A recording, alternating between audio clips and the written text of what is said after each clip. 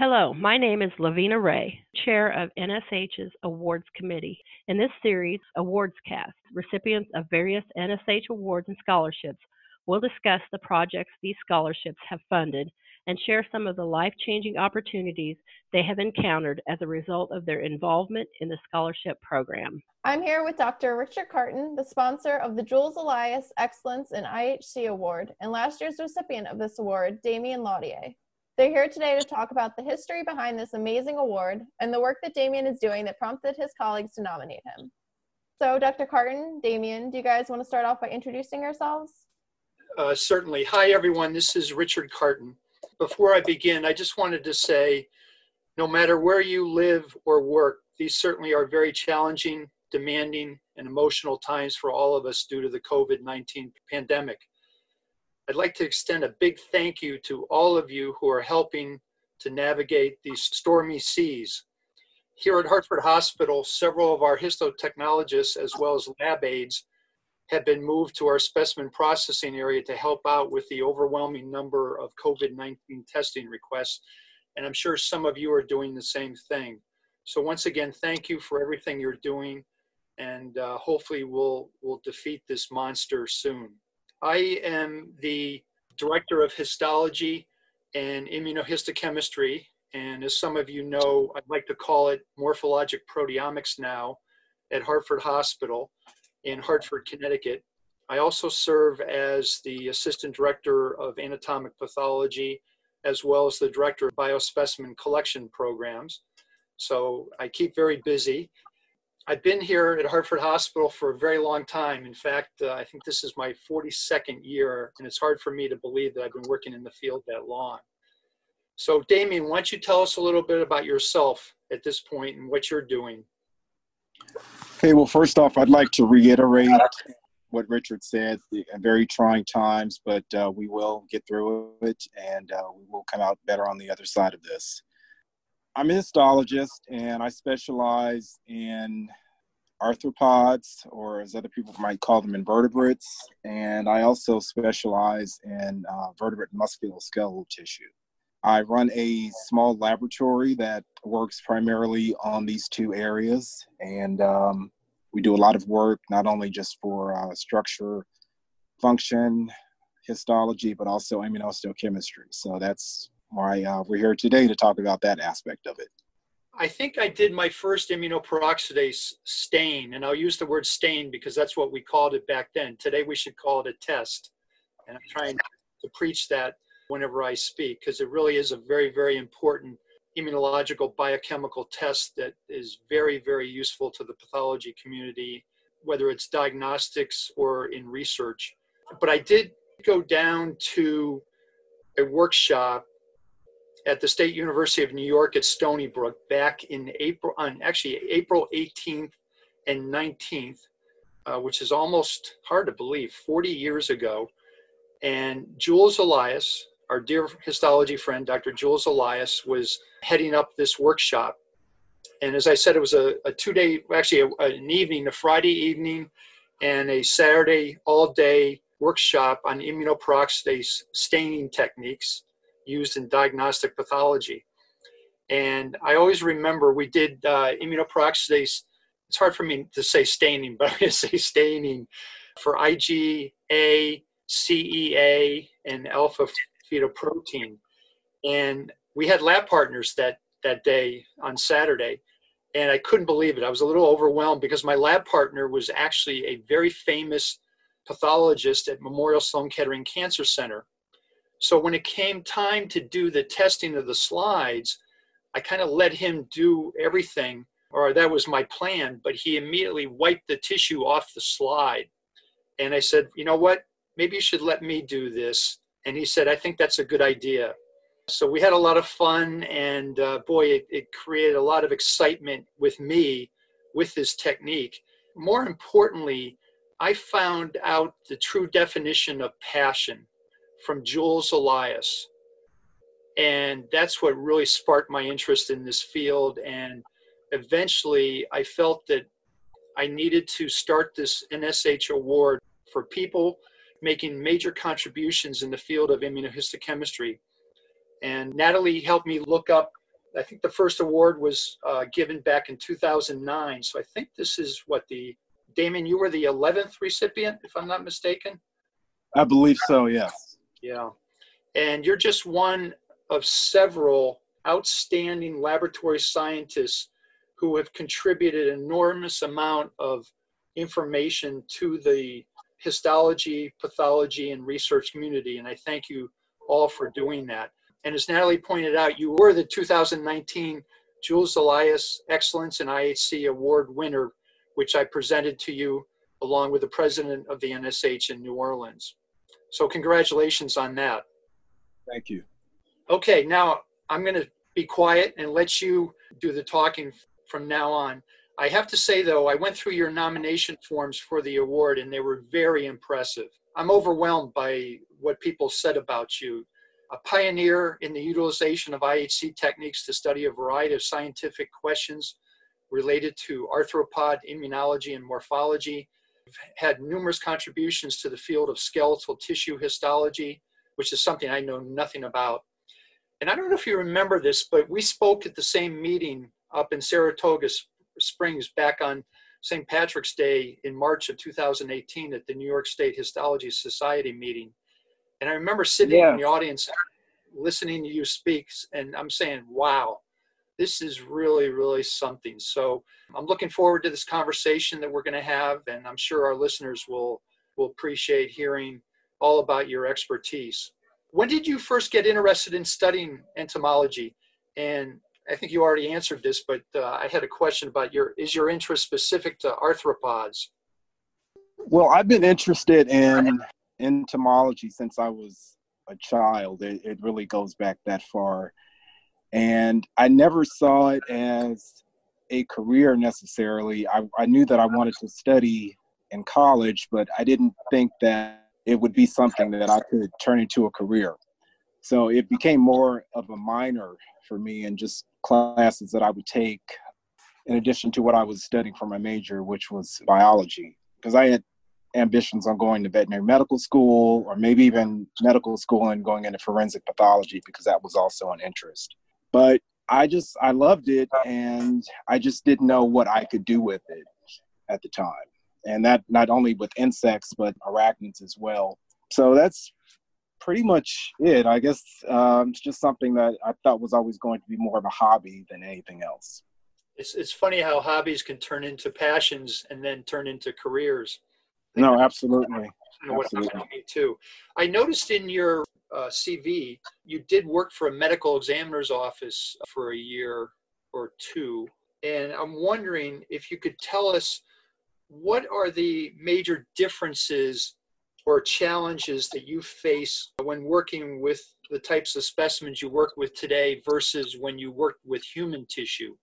Well, the main difference is that you really don't have the luxury of control. So a lot of my clients have to collect things in the field, or specimens may be in a laboratory environment. They don't know how to sacrifice them properly or collect them properly for histology purposes.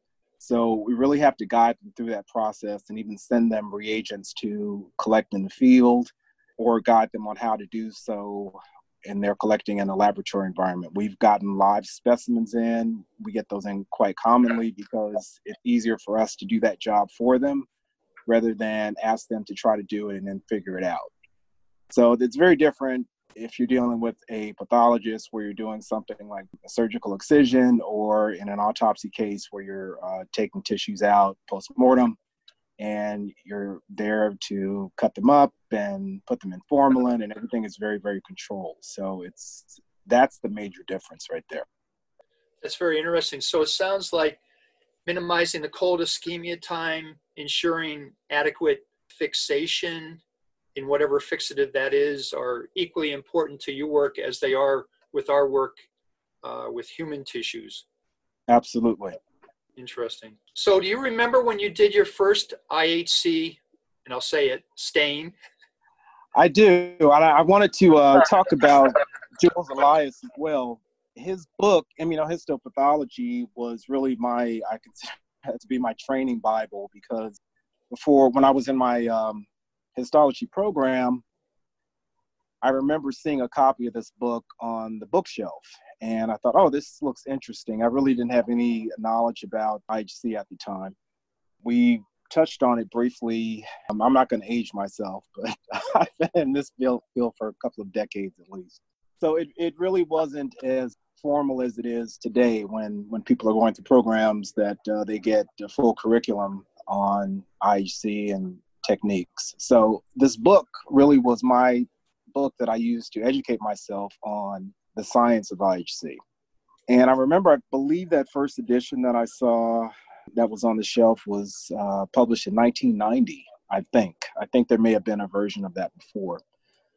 So at the time in the laboratory, it was all clinical work.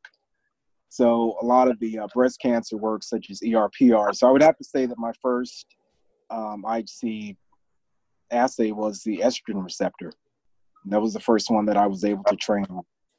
Oh, that's very interesting. I know in CAP today, the most recent issue, there's a discussion about estrogen receptor testing, and they're going to be reviewing the literature and outcomes and taking a fresh look at that. So very interesting that was your first IHC test or experience. Now, I sometimes have trouble finding antibodies to proteomic targets that I want to identify, but it must be very, very difficult for you to find at least commercially available antibodies to some of the proteins and other targets that you're looking for. Are they commercially available, or do you make them? It's a combination of both, and we don't make the antibodies in the lab here. This is an interesting topic because many of the antibodies that are commercially available, and I think other people have spoken about this, are not always, you can rely on them to be very specific. So we have to do a lot of work to validate antibodies that we're asked to work with.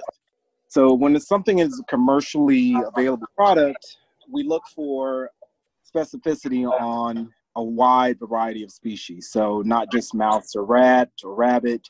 We want to make sure that these things have been tested, these antibodies have been tested in a range of species, because very rarely are you going to come across something that is specific to insect tissue. So if we're going to be working with something that has come from a vendor, we want to make sure that we're able to validate it and that the company has done due diligence as far as looking at it on a wide variety of species. So if something is coming from an investigator, they have worked it up themselves. They've tested it, usually Western blot. And so our job is to make sure that it is able to be applied to a histological section. So it's not as straightforward as it would be for a laboratory that is working, either definitely not clinical, but also working with vertebrate research tissue, such as your mouse or rat tissue in a research laboratory on testing animals. So it's a very different approach to working with these antibodies on arthropod tissue. I would imagine it is. I remember during my training at the University of Connecticut, I did a lot of IHC testing on animal tissue, different animals, species. And we found some antibodies that we were using in human medicine would cross-react, but others would not. But the one antibody that seemed to label every species was S100. So yes. Obviously, there'd be a lot of homology and commonality to those amino acid sequences for that protein. Okay. So I can give you an example, if I have time, I can give you an example such as myosin, for instance. That is a muscle protein that is also found in insect tissue. And we would be able to go to a commercial provider such as, I don't know if it's okay to say a company name, such as Abcam, for instance. And they have a variety of options there that can be utilized for insect tissue, although the company has not specifically validated that antibody for insect tissue. So what we would look for is we would look for something that has been tested on the widest variety of species and where they have said that it should be reactive with or in. And that's how we start with something like that, because that is a widely available marker and it is also applicable to arthropod tissue. Okay, very interesting. You read an article in the paper the other morning about, for lack of a better word, I'm going to say a new breed of hornets, killer hornets that have shown up in this country. And I was wondering if you could tell us a little bit about this and what the problems associated with their appearance may be. Well, I don't know that I can really speak on that because I'm learning just like everyone else about this hornet. So I'm not sure that I can really expand on that. I know that I have not actually seen one, but maybe we might get one in the lab at some point, which would be pretty cool. It would. It sounds like they're super beasts that we better be careful with. Yes, absolutely. Absolutely. They're very interesting, and I would say even beautiful because of their size and coloration. Yeah, they had a picture of them in the newspaper, and boy, they overwhelmed the other insects that they were attacking. Yes. Yes. I know that they are definitely, unfortunately, another threat to honeybee populations. And our honeybees are so stressed right now with everything coming at them, just from the varroa mites to now we've got the hornets to worry about. I wanted to ask you in conclusion, it sounds like you might be doing something with your work in terms of turning it into artwork that might be available. That is true. I have been fortunate to have some interest in a lot of the photomicrography that I've done and still do. I've had a couple of gallery shows. The last one that I did was at Grinnell College in Iowa. And I was part of a group show there of biologists that are working imaging biology. So it's been a passion of mine because I think that histology, morphology is so beautiful. And that's really the way that we communicate. A lot of our work is through photography. So that's been a passion of mine to be able to actually show people that even the smallest things, such as a biting midge that you may crush, is just full of exquisite morphology. And I want to be able to show people that. Okay, very good. Well, once again, thank you. Keep up all the great work that you're doing. And I would encourage any of our listeners, if they have an opportunity to take one of your workshops or sit in on your lecture, that they do it, because they will be so overwhelmed and grateful with the knowledge that you will share with them.